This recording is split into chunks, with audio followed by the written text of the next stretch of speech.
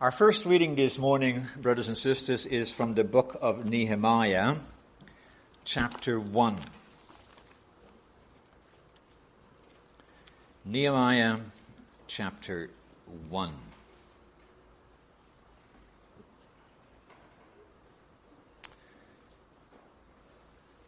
I chose this passage because our text this morning is Psalm 85. And quite a few commentators believe that that was a psalm that was written after the people returned from captivity in Babylon back to Jerusalem.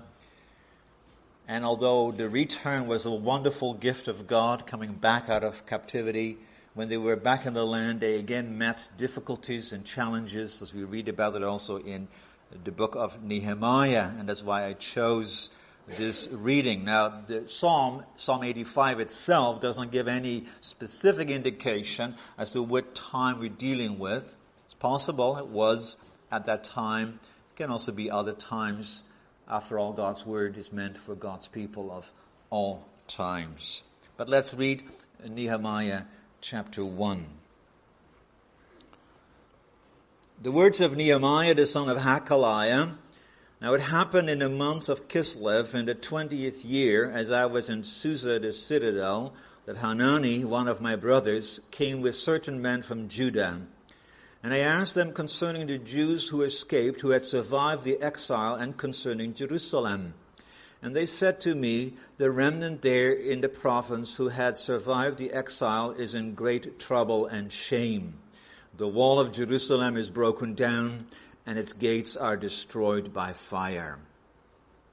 As soon as I heard these words, I sat down and wept and mourned for days, and I continued fasting and praying before the God of heaven. And I said, O Lord God of heaven, the great and awesome God, who keeps covenant and steadfast love with those who love him and keep his commandments, let your ear be attentive and your eyes open to hear the prayer of your servant, that I now pray before you day and night for the people of Israel, your servants, confessing the sins of the people of Israel, which we have sinned against you. Even I and my father's house have sinned. We have acted very corruptly against you, and have not kept the commandments, the statutes, and the rules that you commanded your servant Moses.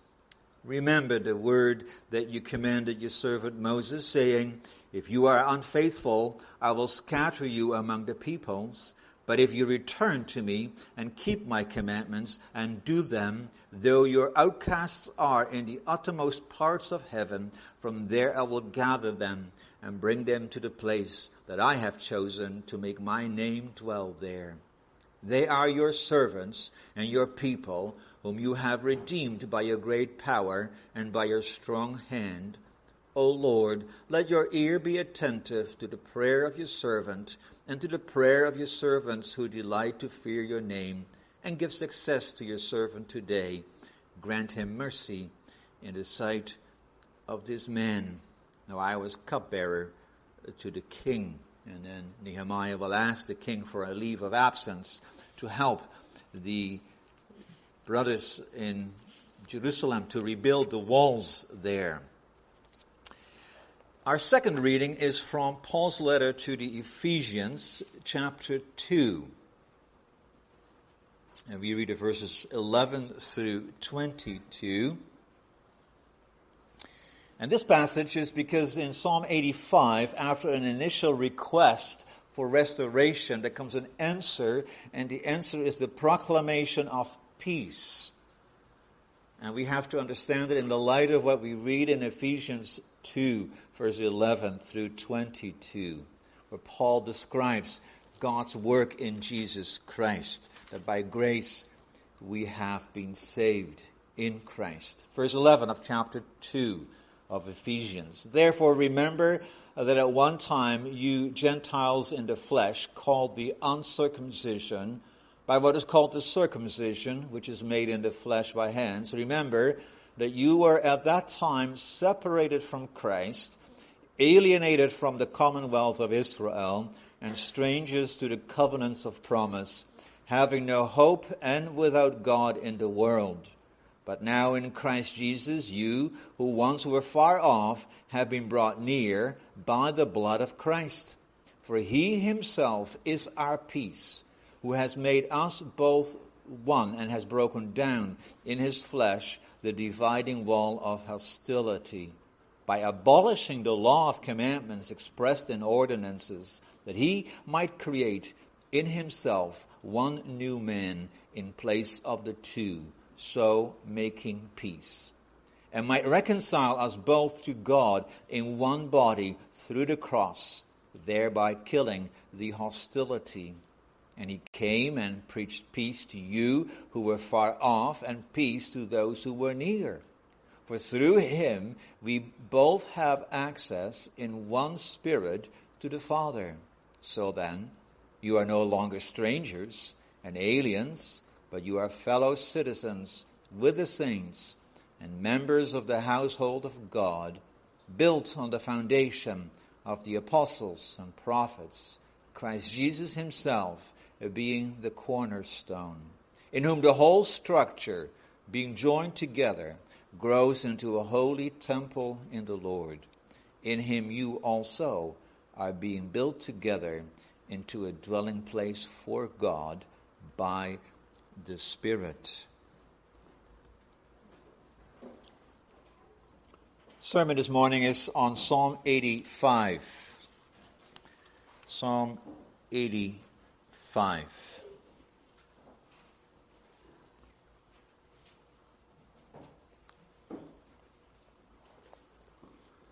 It has as a heading, to the choir master, a psalm of the sons of Korah. Lord, you were favorable to your land. You restored the fortunes of Jacob. You forgave the iniquity of your people. You covered all their sin. You withdrew all your wrath. You turned from your hot anger. Restore us again, O God of our salvation, and put away your indignation toward us. Will you be angry with us forever? Will you prolong your anger to all generations? Will you not revive us again, that your people may rejoice in you? Show us your steadfast love, O Lord, and grant us your salvation. Let me hear what God the Lord will speak, for he will speak peace to his people, to his saints. But let them not turn back to folly. Surely his salvation is near to those who fear him, that glory may dwell in our land. Steadfast love and faithfulness meet. Righteousness and peace kiss each other. Faithfulness spring up from the ground. Righteousness looks down from the sky. Yes, the Lord will give what is good, and our land will yield its increase. Righteousness will go before him and make his footsteps a way. Beloved congregation of our Lord Jesus Christ, brothers and sisters, Psalms are much loved. I'm sure you have your favorite, certain psalms that you turn to in certain situations in your life, psalms you like to sing. One of the reasons why we love the psalms is that they are so close to our lives. All the experiences that we can go through in life, you find them back in the book of Psalms, whether it is joy, whether it is anxiety. So many things are there that we can identify with. My brothers and sisters, the reason the Holy Spirit placed this book in our Bibles is not just so that we can see that the Bible understands the emotions that we may have, the experiences that we go through, but also to teach us. The book of Psalms in the Hebrew Bible belongs to what we call the wisdom literature. For example, Proverbs is in there, Ecclesiastes is in there, and so is Psalms. Now, wisdom in the Bible is given so that we know how to live to the glory of God. Wisdom begins with the fear of the Lord. And so the book of Psalms is also a book of wisdom, a teaching book. And that means this, that all these experiences and emotions that are recorded in the Psalms and with which we can identify are put there to teach us how to react to them in a way that honors God. It is a teaching element here that wants us to show this is how you deal with these emotions, and this is how you may respond to it. And with that in mind, we want to look also this morning at Psalm 85. What is the Holy Spirit teaching us when we sing this song? Now, you may have noticed that Psalm 85 consists mainly of two parts. The first 7 verses are directed to God. He is addressed, you, and they are a prayer. They are a prayer for restoration, for revival, for showing steadfast love, for granting salvation. That's the first part. And then in the verses 8 through 13, there God is spoken about in the third person, He. And there you could say, the response or the answer. So you have the prayer and you have the response to this prayer. And the prayer is about restoration, and the response is about peace. And that is what the lesson that we have this morning is about. How do we pray for restoration, and how do you understand the peace that is proclaimed to us? So I proclaim to you God's word this morning under this theme: God's peace restores God's people. God's peace restores God's people. We'll first look at our prayer, and then we'll look at the response. So verses 1 through 7 is a prayer. And you see that in verse 4 when it says, restore us again, put away your indignation. Verse 6, will you not revive us again? Those two verbs, restoring and reviving, have in them the indication of going back to something that you had before. If you pray for restoration of your health, then you're asking that you again be restored in the position that you had and the health that you had before. So there is here a longing, you could say, to going back to something that they had enjoyed. And now they're missing it. It is not there. And so now they say, Lord, God of our salvation, restore this to us. That's all we ask. Show your steadfast love in giving to us again what we had before. Revive us. And how true this is. How often do we not pray this? When you're healthy, you're very thankful. Thankful for the blessings that you receive each day. You can get up in the morning, do your work. But then when you become sick, or when a loved one is sick, then often we pray, Lord, just give back what we had. Restore the health of our loved one. That he or she again can do what he or she used to be able to do. Restore. It also indicates something of an uncertainty as to what lies ahead. We don't know. So just bring us back again to what we had because at least we know then what we had and what we could do. It also applies to our worship. When we are able to worship without limitations, we can easily take it for granted. And now that we are not able to do that, and we have limitations, now we feel that, and I hope we pray for restoration.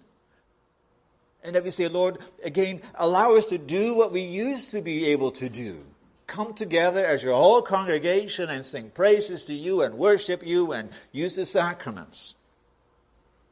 We cannot the way we used to, and we miss it. And so we pray. So what we have here in this prayer for restoration, restore us again, is something very human. Something we all do. Now, what is the Spirit now teaching us about this prayer? And I start with the verses 1, 2, and 3. Because they are about the past. And they speak about things that happened in the past. And I want to point out that in the verses 1, 2, and 3, the Lord is in the center. It says, Lord, you were favorable. You restored. You forgave. You covered. You withdrew. You turned. Every time it is the Lord who is in the center. That doesn't mean that the people are out of the picture. Not at all. But it is the Lord who is in the center.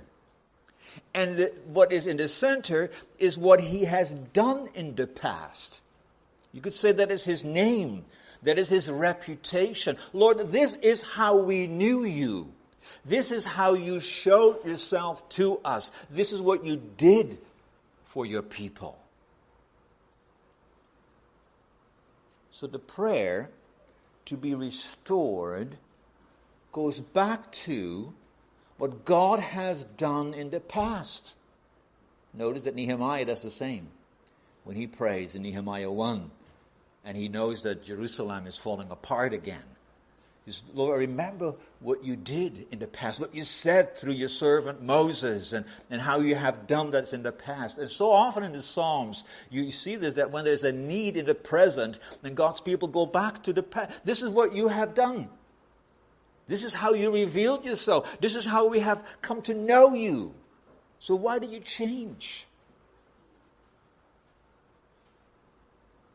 So God is in the center, his name, his reputation. But then notice also in the verses 1, 2, and 3, that in particular, his reputation is about his mercy. You were favorable to your land. You restored the fortune. You forgave the iniquity. You covered all their sin. You withdrew all your wrath. You turned from your hot anger. So the recognition that the deepest problem has always been our sin. Our deepest problem is not health. It's not a pandemic. Our deepest problem is our sin. And that we have come to know our God as a God who forgives sins. So it is an appeal to God's mercy. So they appeal to God in his character, and then in particular in his character as the merciful God. Think of what God said to Moses when he passed by Moses on Mount Sinai.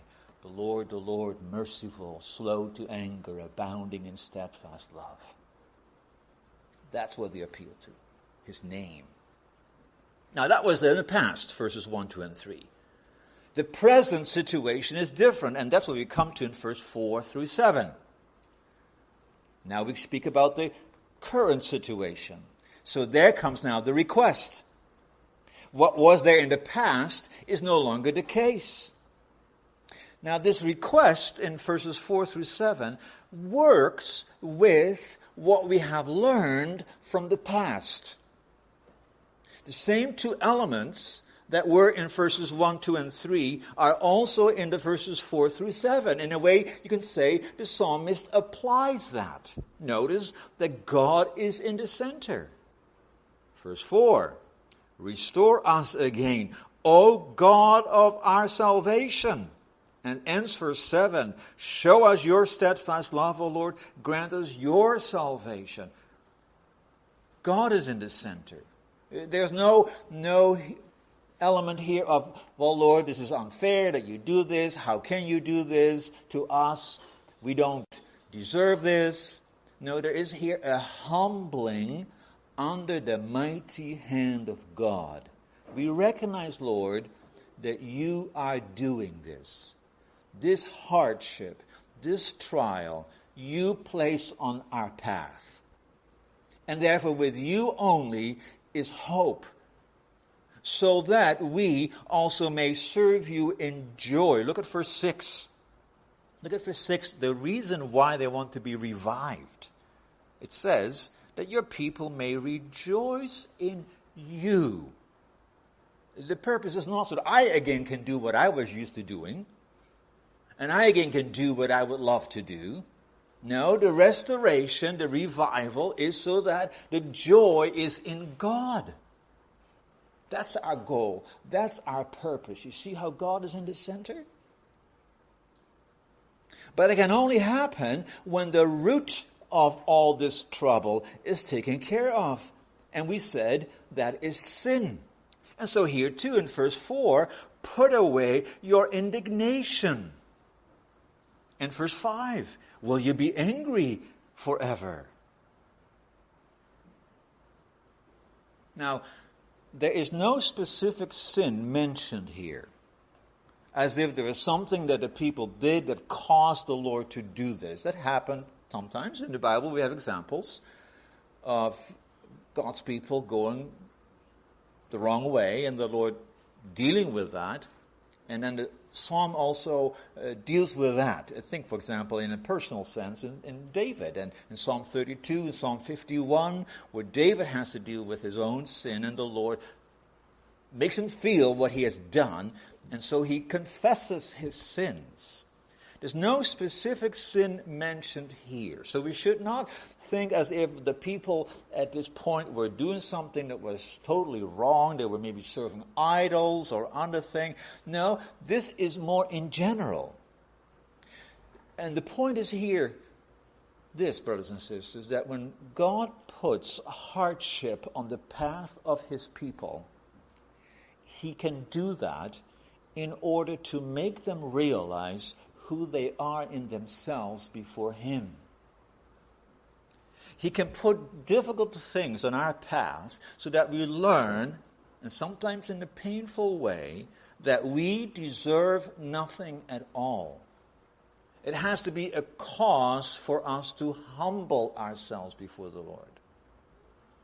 So that's what we have to ask ourselves too, as we go through the limitations in worship as congregation. And it grieves us. Are we also humbling ourselves before the Lord? And that we through this too realize, Lord, we don't deserve to be restored again. But we ask it only out of mercy, out of grace.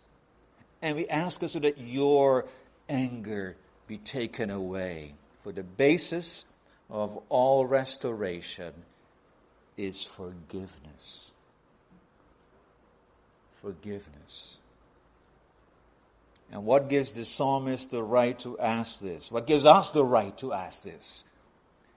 Because of who God is. His name.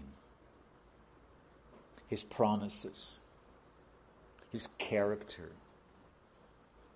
Yes, and as we sing Psalm 85 as New Testament congregation, we know what happened 2,000 years ago when God sent his Son to this world to restore us. What we broke, he had to restore, to revive us again in his resurrection from the dead. That is what we're asking for here. That's what we need to ask also in our current circumstances. Going to Jesus Christ and what God has given to us in him, and pray for restoration, pray for hope, for revival.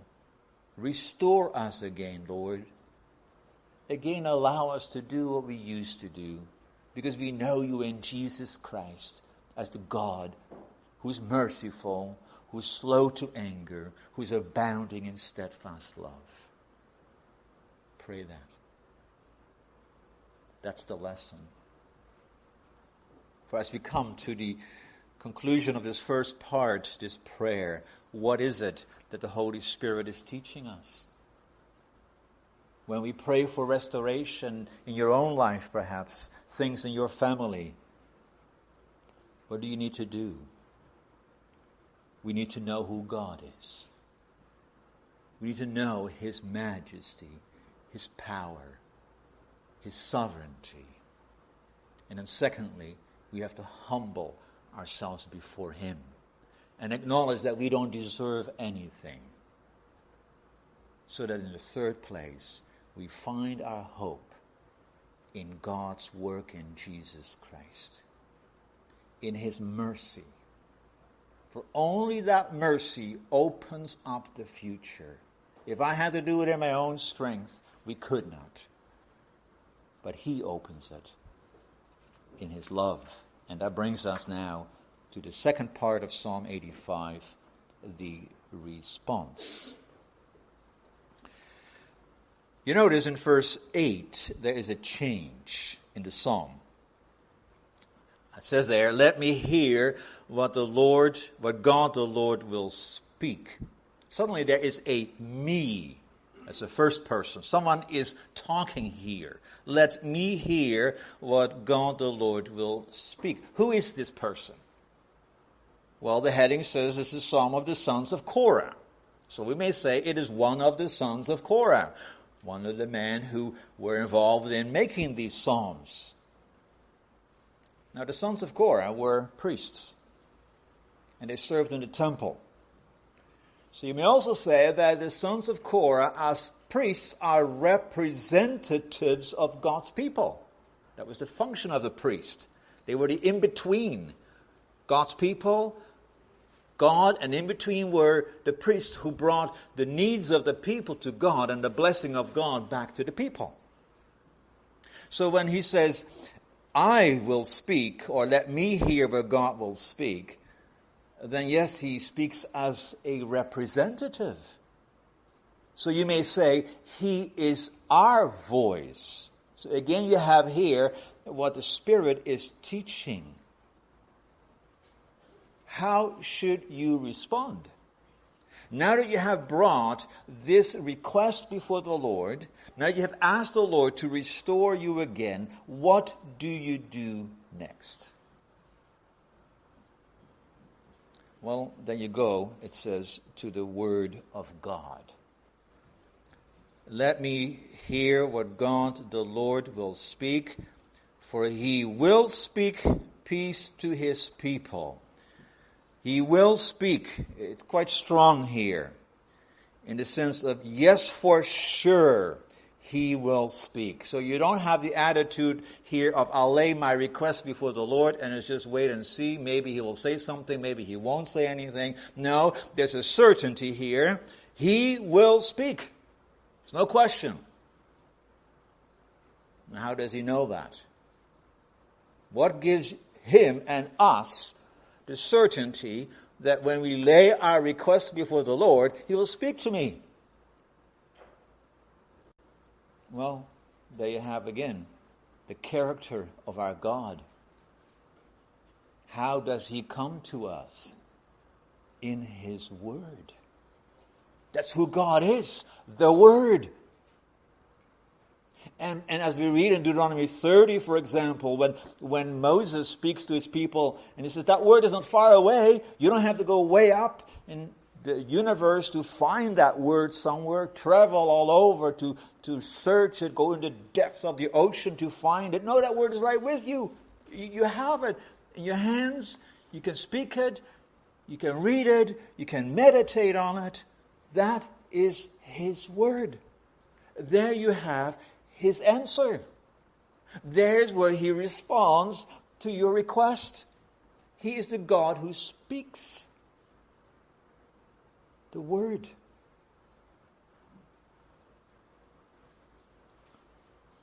So brothers and sisters, when we are in trials, and we have our prayers, and we multiply prayers, when there is indeed a need in your life, what do you do then? Once you have laid this before the Lord, then you have to listen. Listen to what the Lord says. Not the attitude of, I demand an answer, I want a change, and I want it now. No, having laid the request before the Lord, then you say, now I have to listen to His word. That's the proper attitude. Let me just listen to what He says. And that means dig into His scriptures. Read them. Make Him your own, because that word is not far from you. And it comes to you in Him who is called the Word, the living Word, Jesus Christ. Now notice, that not only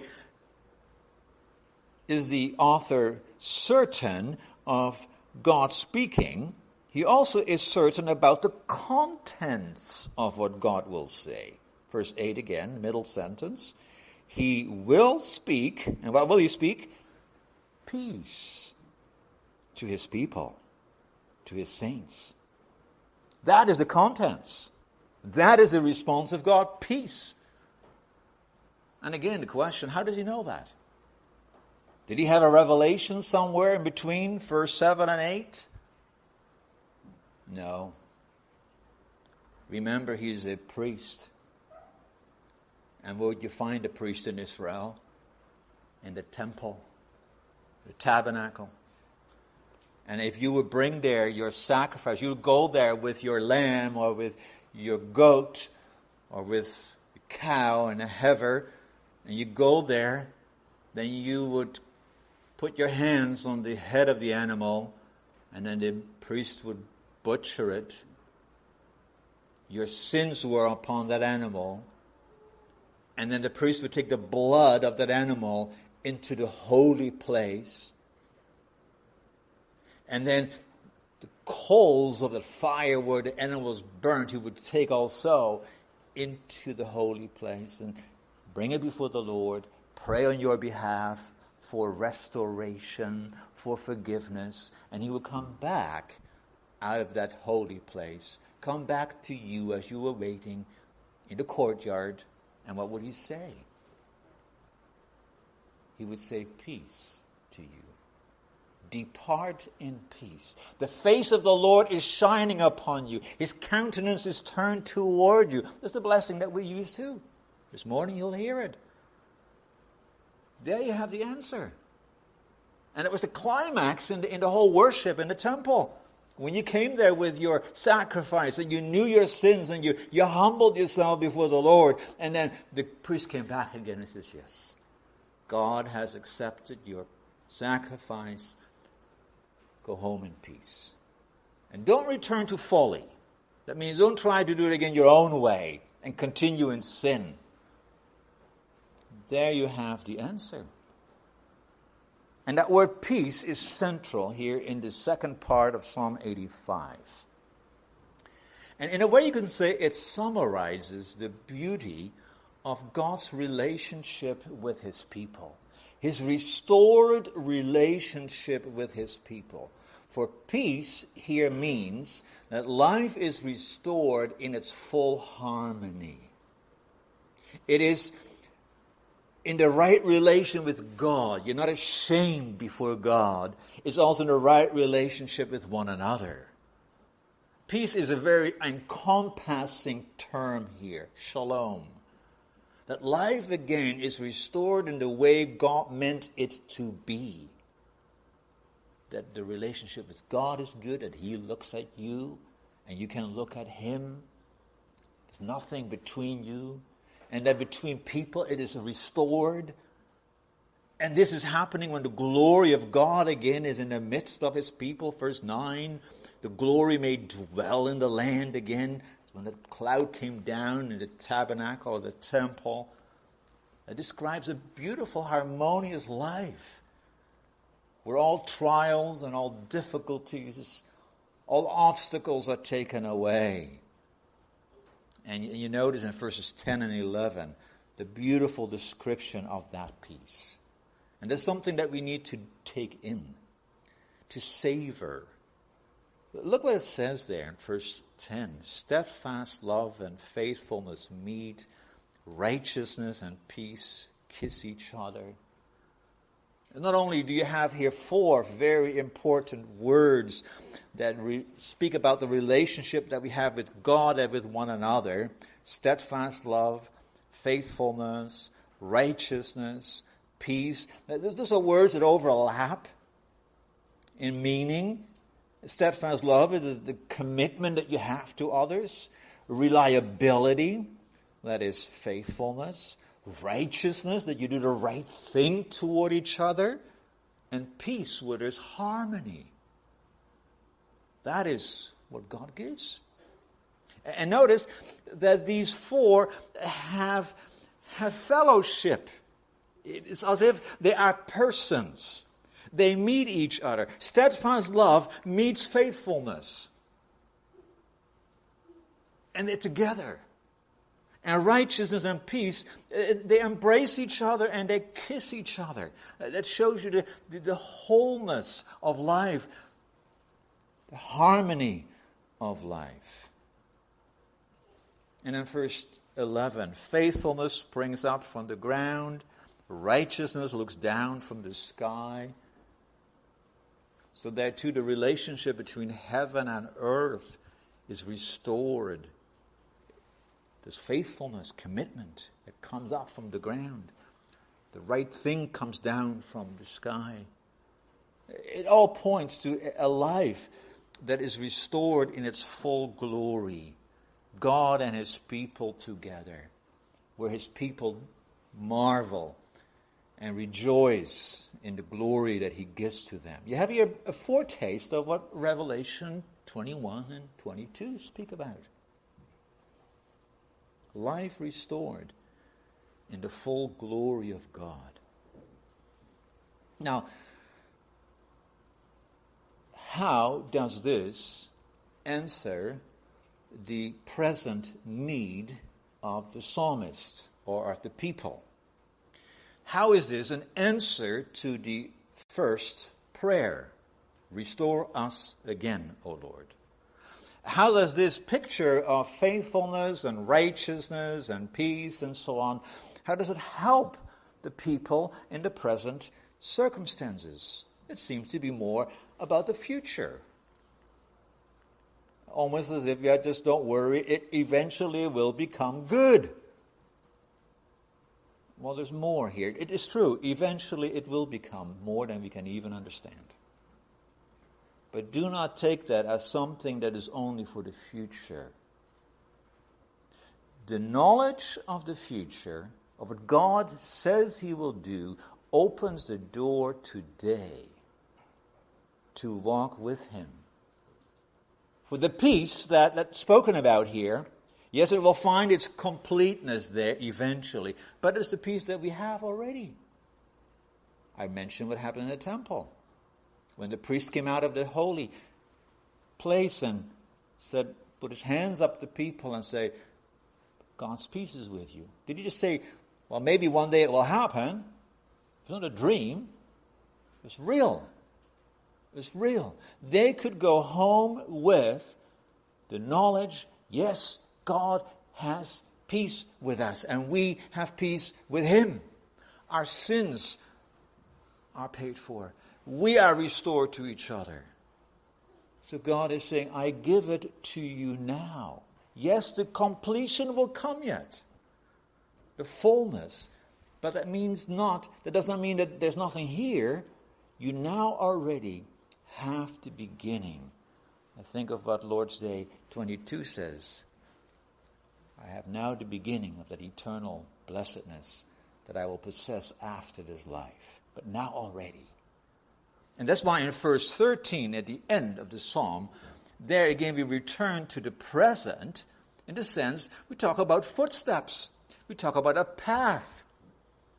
Righteousness will go before him and make his footsteps a way.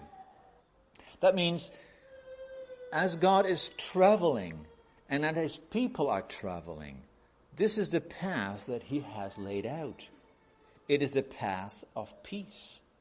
And that path leads to the most wonderful future.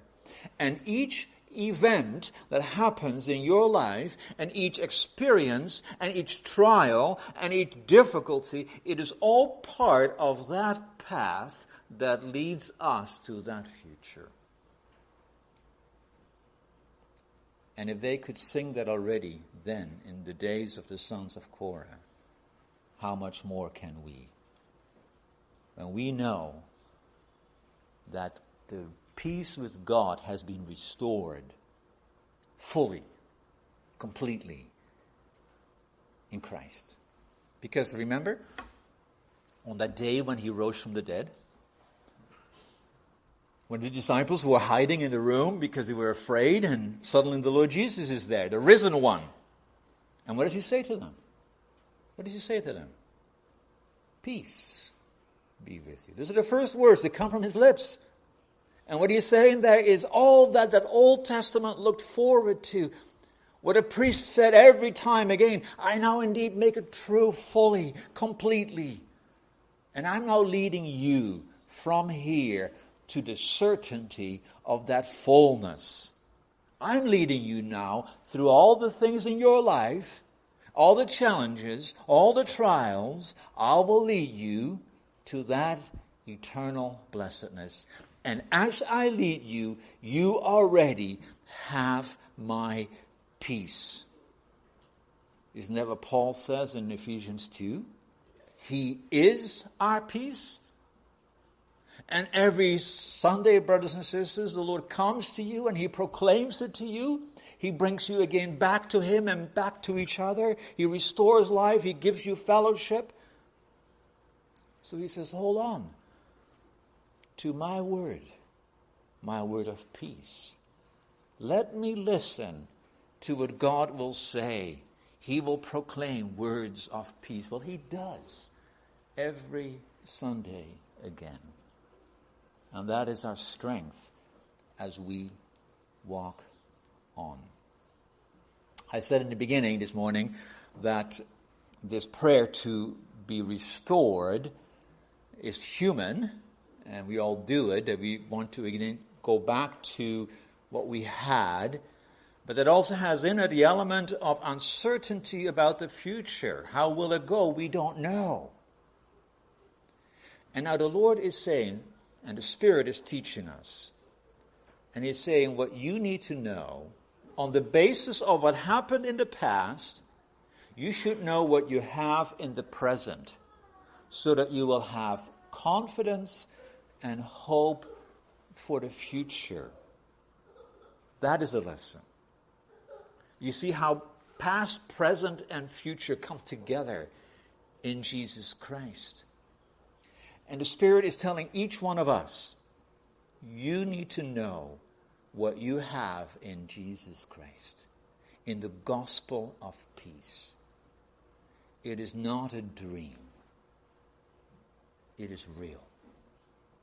It's too bad that we cannot celebrate the Lord's Supper, or that you have not celebrated the Lord's Supper for a while. Because that is what the Lord's Supper does. When you hold the bread, then you hold the peace of God. When you drink the wine, you drink, you're assured, you taste it, you smell it. The peace of God. That's how real it is. And he's saying, now I'm going to lead you forward. We tend to look back, don't we? If only it's again the way it was. And the Spirit says, yes, what happened in the back is very important. Look what God has done there. But you need to know that not to return there, but to look ahead to the future. And I'm leading you there. I'm the trailblazer. I'm the one who goes ahead. And I will give you more than the past can ever give. Because the present pain is not worth comparing to the glory that is to come.